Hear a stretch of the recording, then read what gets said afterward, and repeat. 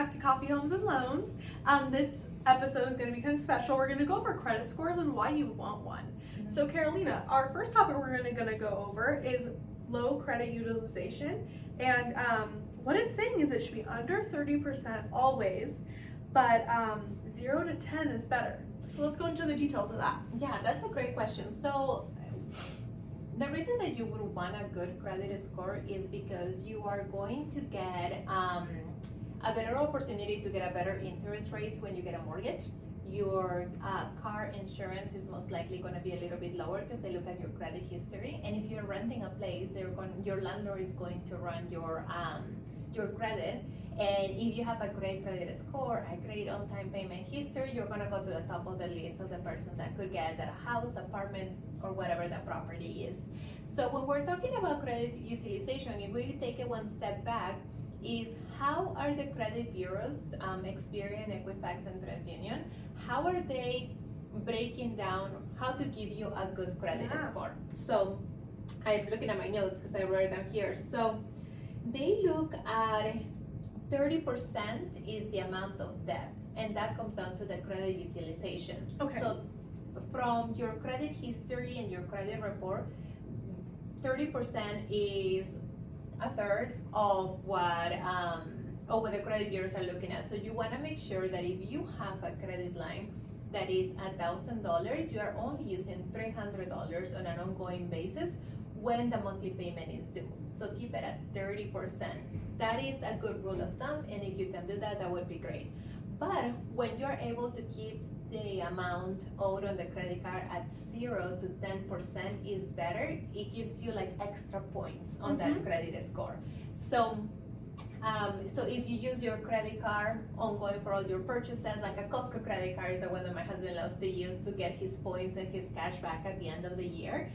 He'll use it for everything, and then at the end, when it's due, he pays it in full. So that's keeping, even though it could look like it's maxed, by the time the credit card is due, the balance is always at 0. Gotcha. So when the credit card company reports it to the credit bureaus, it's a 0% balance. So it's showing on-time payment history, that there is not ongoing balance, but active and healthy credit utilization.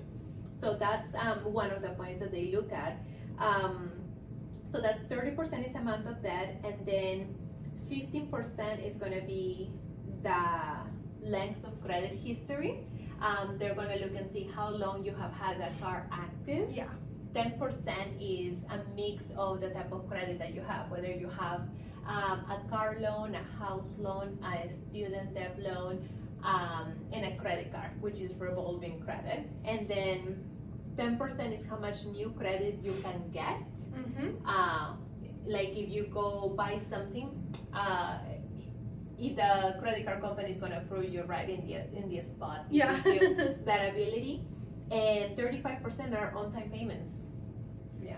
Interesting. All right. Well, now that we know about that, let's go on to our second point, which is authorized credit. So why is that a good move, and what is that all about? Yeah, so if we look at the second part, or another part of the little pie, yeah, 50% is length of credit. So when you're young and you haven't established credit yet, if you have someone that you can ask them to add you as an authorized user in an account that they already been working on, making on-time payments, it has been active and is constantly being paid on time, then you can ask them to add you onto that account as an authorized user. You don't necessarily need to use the card, but their on-time payments and credit history copy onto your credit report. So it gives you a boost. It does. It doesn't necessarily create it doesn't copy the credit history, but it gives you a boost on your credit.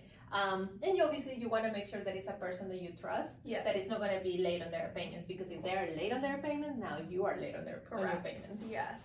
And it also helps you out because, in essence, say, you're on with your dad or your mom or your aunt or your uncle or your sister, whoever, say they pay off their credit card and then you're paying them.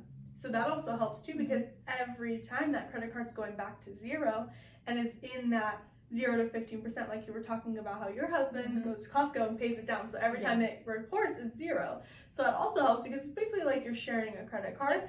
And then you guys both gain those benefits, which is awesome. Exactly. Yeah. So it gives a really nice boost, and the credit bureaus are looking at the longest standing that the credit card has had, and also that they've been making on-time payments. Yes, exactly.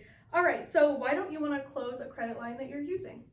Yeah, so if you have a credit card that you haven't been using, I always go back to one that we had for like the Sales Jewelry Store and the Sears. We don't normally go there to shop, but we had it for such a long time that credit history is it just shows nicely on your credit report that you have established credit with a certain credit limit.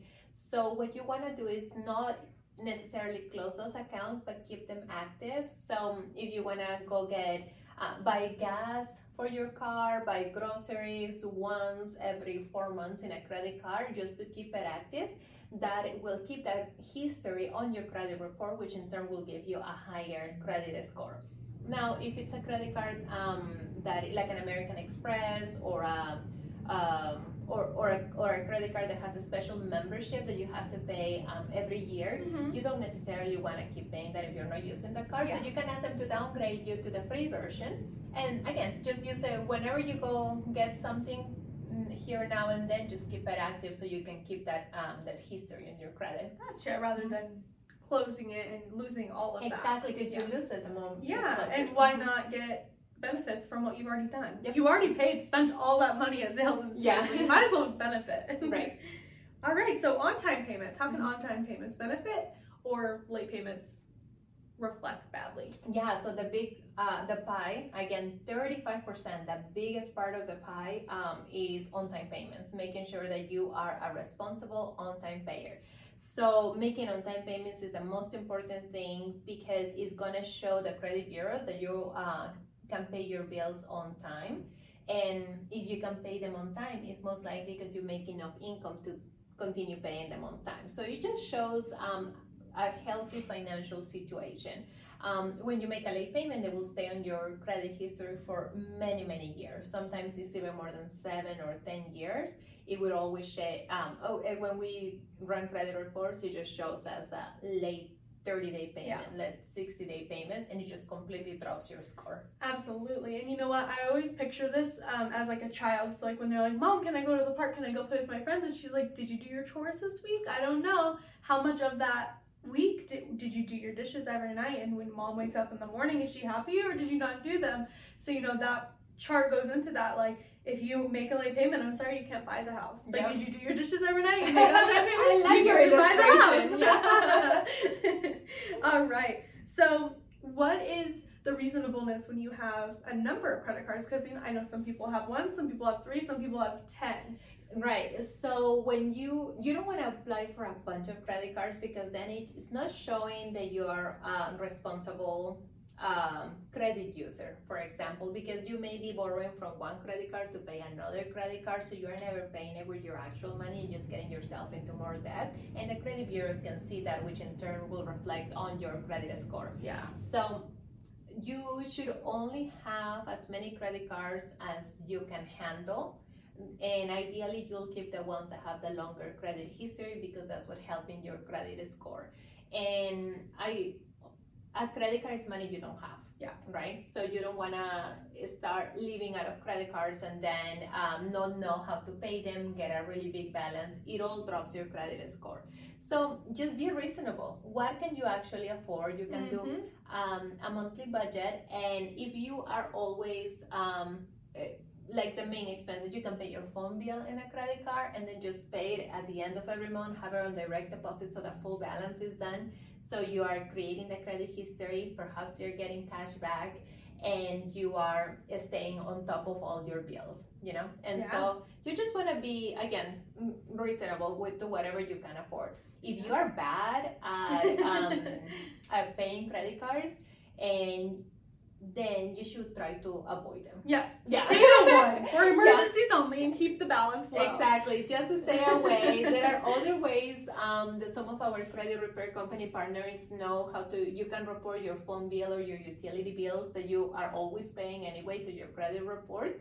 It doesn't give you the highest credit boost, but at least it will maintain an ongoing credit on your report, so you can apply for larger credit lines when you need them if you're bad with credit cards. But if you can handle it, then just have a few. You know, like we always talk about, I have my Apple credit card, my Nordstrom's credit card, and the Costco one. But essentially, that's the only places that you're spending money. So when you know you have the money, you just don't use your debit card. You use the credit card. You pay it off at the end of the month, and then essentially you're using your own money. You're getting cash back on all of those things.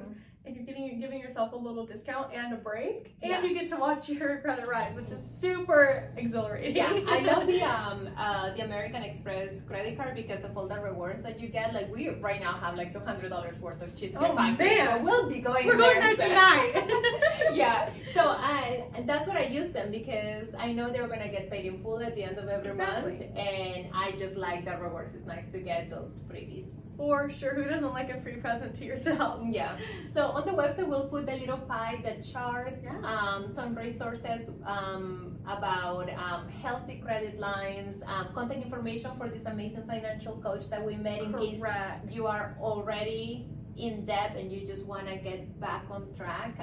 There are resources and things that you can do. Exactly. So thank you guys for tuning in. If you have any questions or you have a topic you'd like us to cover, leave it in the comments below, and make sure you like and subscribe because that really helps us out. Thank you. Bye.